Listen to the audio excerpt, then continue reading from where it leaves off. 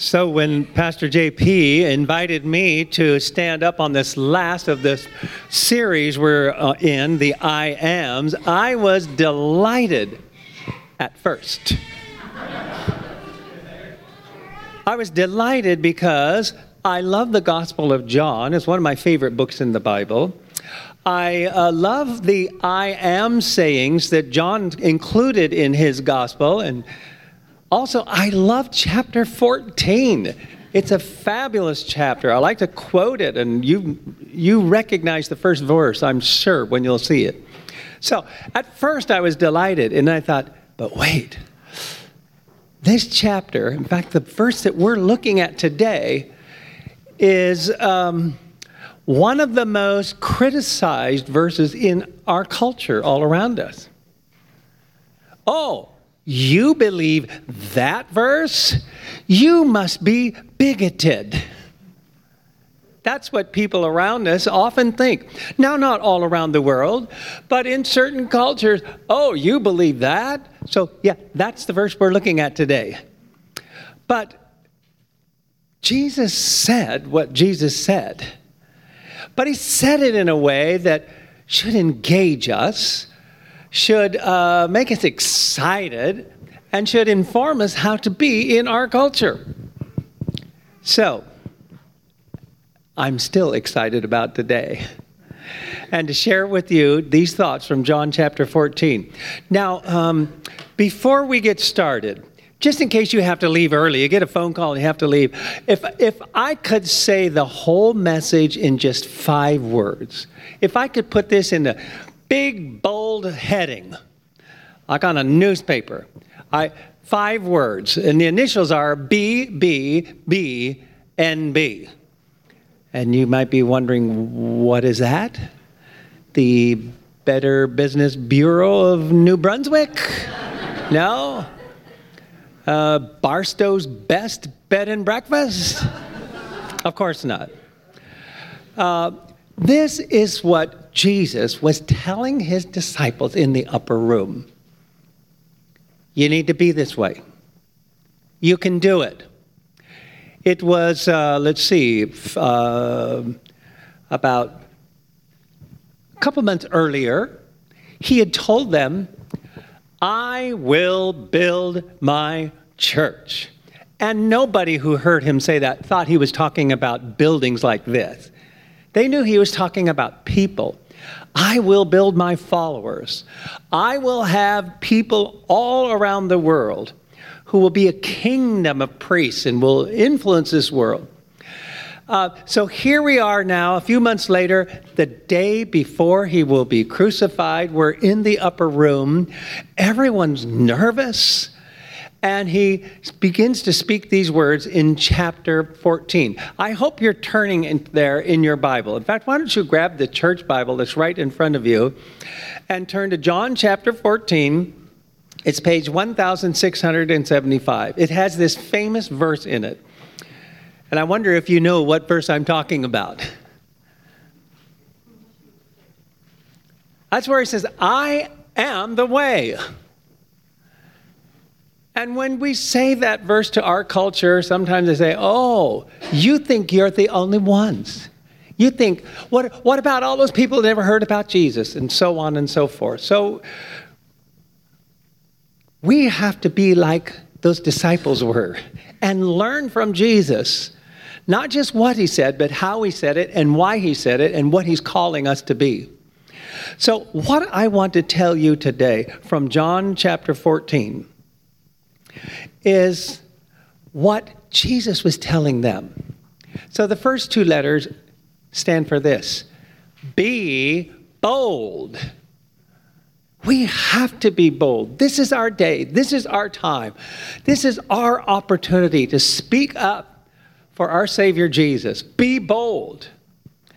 And some of you, frankly, are not very bold. And you might say, well, that's not my personality style. I'm not talking about personality style. Whatever your personality style is, you still need to be sure of what you believe and who Jesus is. And we're going to talk about those things today. Now, on the other hand, There are some people here today who have the kind of personality style. And when you say, be bold, oh yeah, that's me. I'm going to like this message. Well, there's two halves to it. The first half is be bold. But the second half is also a reminder. Be bold, but not bigoted. You can't be so self-centered. You actually can't be so sure of yourself that you're offensive to other people. Now, being sure of your faith is one thing. But how about if we just dive into the scripture and read what Jesus said? Now, it goes on chapter 14, 15, 16, and 17. They're all a part of a unit. But let us begin with these words. I just quoted it the other day in the rest home. Chapter 1 of verse 14. Do not let your hearts be troubled. And I want to pause just long enough to say, I did some extra research on that verb, troubled. Don't be troubled. And I think I can just describe, actually show you the basic features of that word. Here's a 2-liter bottle of Dr. Pepper. Imagine that you are inside this bottle. The word being troubled is this. Being shaken up so much. Can you imagine being, if this is your world and you're inside of it and just how tossed around you are? That's the way the disciples would soon feel. So if you're in this bottle and it's being shaken, even the song we said, I will not be shaken. What makes that difference? Actually, if I set this right here, by the way, no one opened this bottle. But what if it's not that you are in the bottle, but the bottle is in you? Because some of you are sitting here today just as calm as can be. But you know, there's stuff building up inside of you. And someone just twists that cap a little bit and you explode. So this is for you too. Whatever your personality style, whether you're outspoken or introverted, Jesus uses everyone. But what he was telling his disciples in that room, what they need to do is what we need to do. We need to be bold, but not bigoted. John chapter 14, the first 11 verses.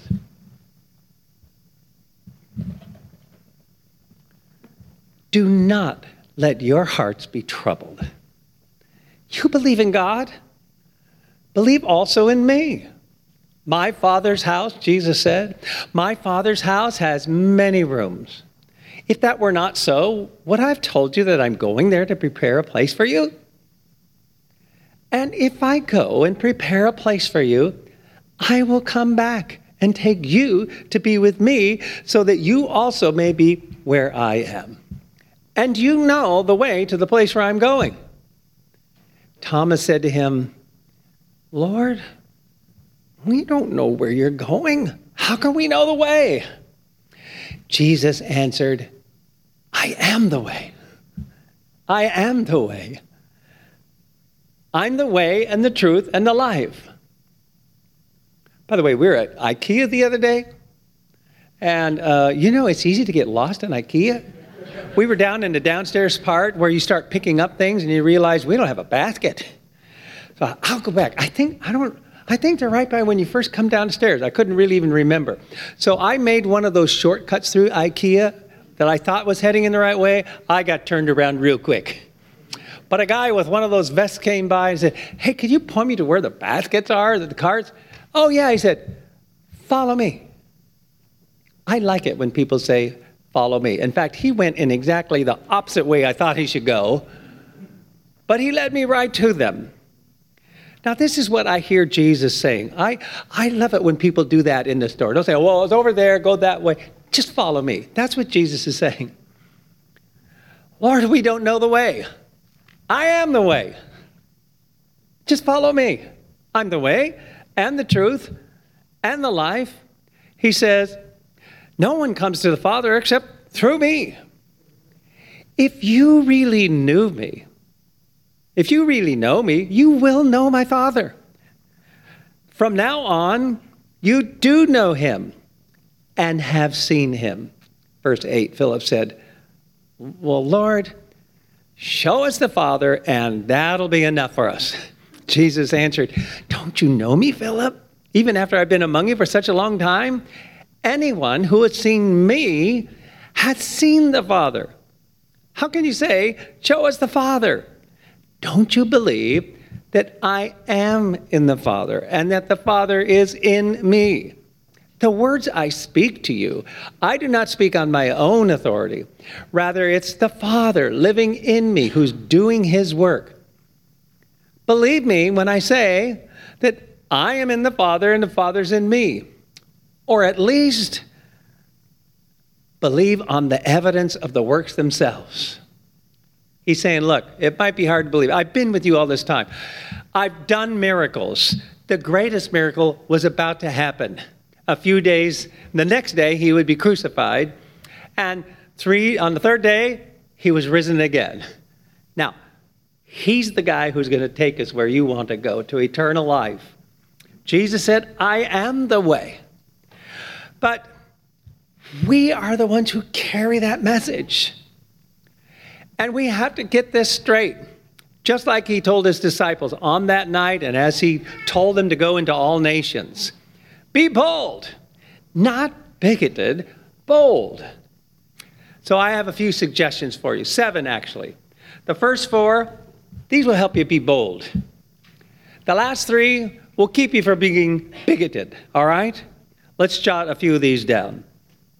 Number 1, if you're going to be bold, first of all, this is essential, we have to be filled with the Spirit. Now, by the way, today is the day of Pentecost that celebrates when the Spirit came and indwelled the believers. And, we could go all day long on the theology of the Holy Spirit as we're given in the Bible. But I'm just saying, being filled is something you have to keep on doing over and over. Keep on being filled with the Spirit. Being filled means the Spirit is controlling you. You might be a Christian, but if the Spirit's not controlling you and you're doing your own thing, you're not going to be bold and you just might be bigoted. So this is essential. And we celebrate Pentecost because on the first day when Peter and the others were filled with the Spirit, God came in power. And the church started with thousands of members. But you have to keep on being filled. If you drove a new car to church today and you went out and it wouldn't start, and you said, what's wrong with my car? My new car won't start. And we looked inside and the gas tank was empty. We'd say, the gas tank is empty. Well, it was full when I bought it. Okay, everyone knows you have to keep on filling it. And the Bible tells us to keep on being filled with the Spirit. Number 2. You have to be confident about the Bible. Confident about the Bible. That it's trustworthy, that it tells us the things we need to know, that God was able to have people write down the things that would, for all time, be useful and helpful for us to live our lives and to understand eternity, to be confident about the Bible. And recently, I read a book that really helped encourage my confidence. I would suggest it to you, but there's all kinds of resources. This particular book was called The Book That Made Your World, written by a man from India who did a fantastic job of saying, the reason why we have science the way we have science now is because people long ago believed the Bible. The reason why we have learning institutions and education is because people believe the Bible. Some of the hospitals that we go to today are there because of people who believe the Bible. Some of the music that we enjoy is there because people have believed in the Bible. So you got to get your confidence back. And there's many resources. This is just one of them. In fact, this book talks about another one called Fire in the Hills. And it's a story about another man who was born in India. Actually, as a kid, he belonged to a tribe of people who were headhunters. killed others, but his granddaddy had heard the gospel and believed that one of his children, actually his grandson, would translate the Bible into their language. And it has made such an impact, not only on that group of people, but so many others. Now, I just give you these as resources to remind you. The Bible is the most published book in the world. If you write a book and it sells 1 million copies, that's a bestseller. Do you know how many millions of copies the Bible has been, how many times the Bible has been copied? We don't even know. It's in the billions. And it's revered around the world. There might be some people around you who say, oh, do you still believe that book? Yes, and billions of other people do too. You've got to have confidence in the Bible. Number 3. In order to do what God's telling us to do, to be bold, you have to be aware of the church. Capital letter T, capital letter C, the church. I'm not talking about, some little church down the way that's no one's attending anymore. People say, you still read the Bible? You still believe in God? People still go to that church? The church is growing. When Jesus died on the cross, there were 0 Christians. 50 days later, there were already thousands.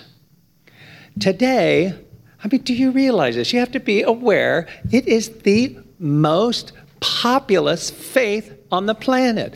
1 out of every 3 people on the planet call themselves followers of Christ. 33% of the world population. Google it. We have to keep that in mind. It's also the most persecuted faith on the earth, and we should be aware of our brothers and sisters who are struggling with this. To be sure, yes, there are many Muslims in the world too. They are almost 25% of the world population. So the church is growing. By the way, do you know the size of the largest church in the world? It's in South Korea. Their membership is now 800,000. 800, almost 1 million people in one congregation. Do you need to know this? We sometimes have such a narrow view of the church, we forget just how wondrous God's church is. Be filled with the Spirit. Be confident about the Bible. Be aware of the church. Recently, Linda and I, and Doug McCarty too, we went to a conference and heard a number of speakers, apologists, giving good answers to people's questions. One of them was a man named Abdu Murray. He's interesting for a couple reasons. And in fact, I think I have a couple pictures of his book, don't I? Yes, there it is. Grand Central Question, Answering the Critical Concerns of the Major Worldviews. Does a great job. He has a second one. Did I put that picture up there? Several others. This is Abdu Murray, Finding Meaning and Clarity in a Post-Truth World. Anyway, he's particularly interesting because, number one, he's a lawyer. Number two, he grew up in a Muslim family. But he came to Christ because of the evidence. So, again, avail yourselves of these opportunities to be confident of the Bible. Be aware of the church. Be filled with the Spirit. And here's the most important thing, number 4. Be clear about Jesus. There might be a lot of things I don't understand. There might be a lot of questions I can't answer. But about 2,000 years ago, a real historical person claimed to be from heaven, claimed to be God. And he said, I am this, I am that, I am the way. That person was killed on the cross, but he had said, I'm going to come back, and he did. This is a well-attested historical fact. It's as factual as many of the other things we have from that period of time. You can trust it. You need to know this. This is what Jesus claimed, and he's done it. And he's expecting you now to be bold for him. One of my favorite books that I've read just in the last year or two is by Dr. Hugh Ross. He also was at this conference. He's written this book called Always Be Ready. Always be ready to give an answer. And just in summary of these first 4 points, be filled with the Spirit. Be confident about the Bible. Be aware of the church. Be clear about Jesus. He tells the story. This is Dr. Hugh Ross, well, let me just read the story.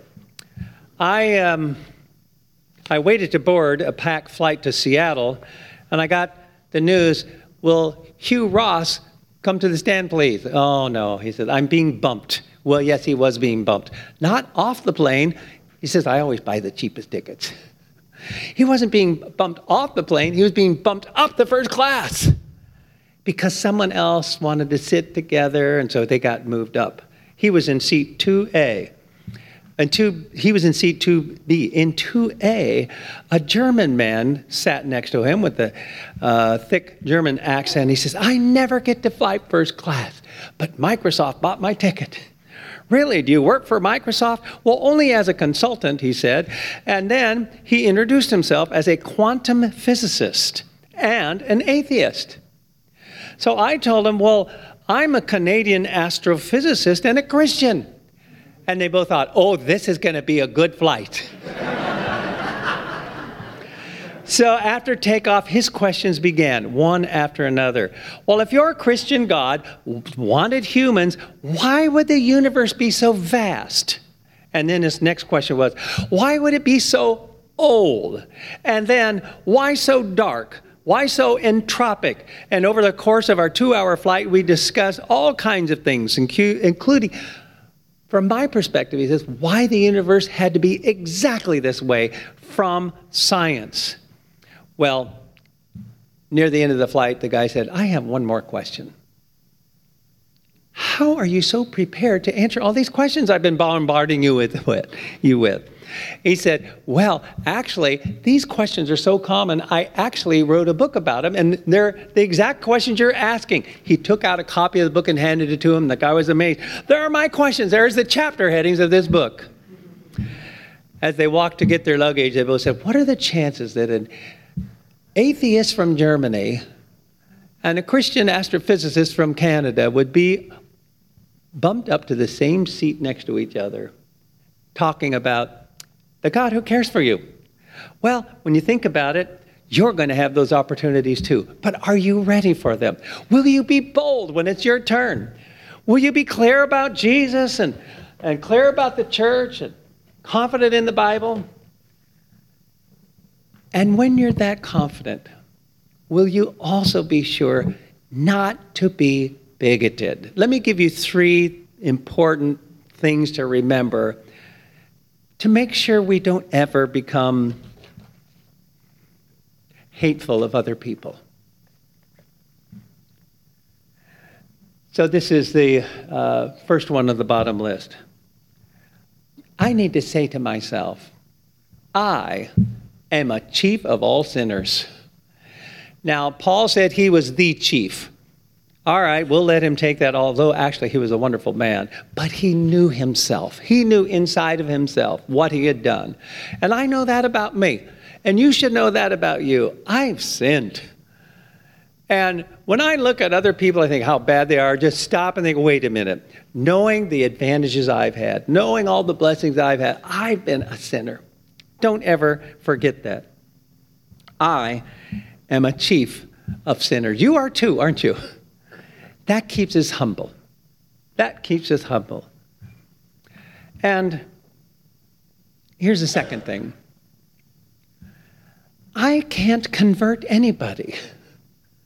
It's not my job to try to knock someone down with my answers. It's not my job to try to yell them into the kingdom. It's not my job to convert anyone. That's the job of the Holy Spirit. It is my job, though, to be bold and not bigoted, to be frank about what God has done for me. I remember talking to one of our missionaries. And I said, now, wait a minute, isn't it illegal in the country where you're serving to convert people to Christianity? Well, of course it's illegal. Well, how do you do your job as a missionary? I don't convert anybody, he said. I just share my faith with people. The Holy Spirit has to do the conversion. See, that should give you confidence, but keep you in your place. We're just servants. We're just being politely, boldly, respectfully, lovingly sharing what we know. Now, I might not know everything, but there's a few things I know. And one thing I have to keep in mind, and this is the last one,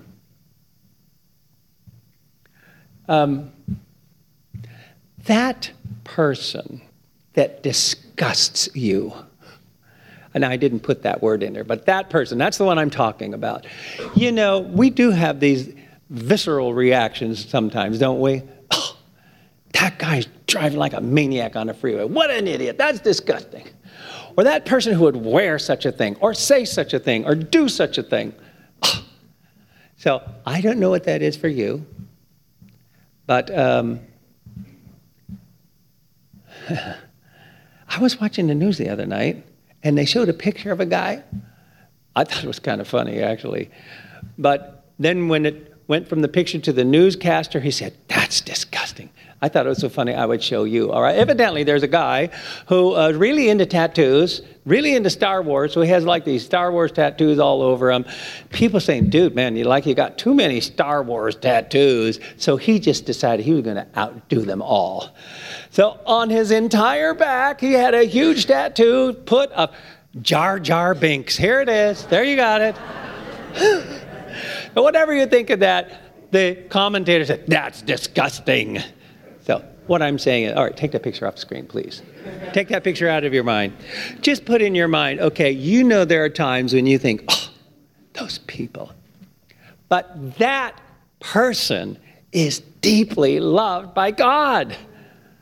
God loves them. Whatever is that thing that you think is so disgusting, God thinks, "I'm in love with this person." In that same book that I showed you, Hugh Ross talks about saying yes to an invitation to speak on a radio station. When he went back and told his staff at Reasons to Believe, it's reasons.org. I should have put that on the back side of the outline where I have a lot of these resources, reasons.org. When he said, "Yeah, I'm going to be on this radio station, you're going to interview me." "Oh, not that one. That's like the Shock Jock radio station." "Well, if they want to hear my testimony, I'll give it." So he tells this story in his book. He showed up, this place is all locked down. You had to get through a security guard. They let him in the building and put him in the green room. You know, that's where you wait until it's your turn to go on the show.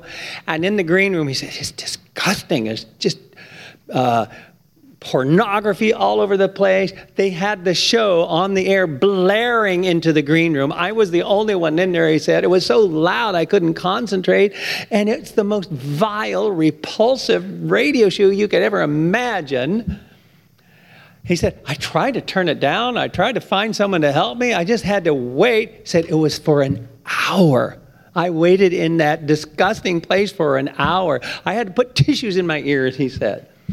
But finally, the time came for him to go on air, to be interviewed by these 4 radio hosts that are vile. And when the producer opened the door, says, "It's your first of all, I said, "Oh, you're still here. You're the first Christian to pass our test. Everyone else has left." Oh, so they're testing me. And then when he went on air, they said, "Well, you're the first Christian we've ever interviewed. What do you think of what we're saying?" I said, "Well, I really think you guys are trying too hard to be disgusting. I think you're smarter than that." No. "What do you think about how we disagree with the Bible?" they said. He tells a story in his book. He says, "Well, if that's what the Bible said, I would agree with you. But what you're giving is an improper view of the Bible." And he went on and just answered their questions. Now, here's one of the things I'm trying to say. One of those 4 disgusting radio hosts said, eventually said, "Well, I'm a Christian too. It's just I didn't know all these answers." The others wanted a copy of Hugh Ross's book. Said, "I don't know if I made a difference that day, but I know I stood up for what I believe in." We've got to do that. We've got to do that. I'm not saying to go out and be an idiot. I'm not saying to hate people. I'm not saying to be spiteful. That's not what Jesus said. In fact, all along, from the day of Pentecost, there were people from all over the world. They were speaking to Jews and Gentiles and Romans and Samaritans. Tell them, I am the way. And you can do that. We have to do this. It's our turn. This is our world to be bold, but not bigoted. Can I give you one more example? Actually, Rex, why don't you come to the piano? I think the band is here. Let's get it back up to the stage. This is the last thing I want to say. And while they're getting ready, I was recently at a wedding. Linda and I went to a wedding. It was lovely. The ceremony was nice. The food was wonderful. The reception was great. And then there was the dancing. All right. Most of you know I'm an introvert. When it comes to the dance floor, like, oh, all right, where can I hide? In fact, I was thinking at this, all the people out there dancing, and I'm thinking, I would much rather be playing the music than dancing to it. Give me a bass guitar to hide behind, and I'm happy. But so I avoided it as long as I could. But then they got to that point where they said, all right, all you married couples come out onto the dance floor. And they go, Linda's pretty good. It's just that I'm so introverted. So eventually, this is the dance where they get everyone out there. Now, if you've been married 10 years, all those who have been married 10 years or more, stay on the dance floor. We hadn't even got out there yet. I'm still dragging. All those who have been married 20 years or more, stay out on the dance floor. So we finally got out there. All those who have been married 30 years, and the crowd's getting smaller, but there's still a bunch of people. And so I take my wife in my arms. I don't think we had made even one complete revolution before the DJ said, all those who have been married 40 years or more, stay on the dance floor. Look around. Everyone's gone. My fear. And here's our couple. Been how long? 43 years. Yay! And I'm thinking, do I win a prize? And then I thought, the prize is already in my arms. Oh. And then I thought, I'm sure glad I got out on the dance floor. Don't miss this dance. You, church, you are the bride of Christ. He wants you out there.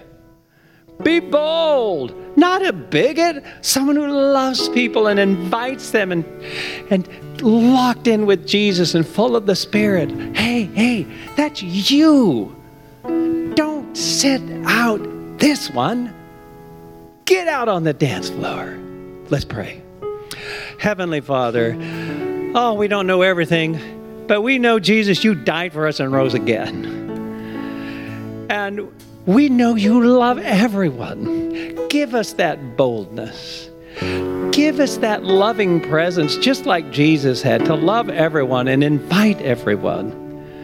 May we boldly reach our world, our generation, our city with the good news of Jesus. You're the God of the city. You're the King of these people. You're the Lord of this nation. You are. You're the light in this darkness. You're the hope to the hopeless.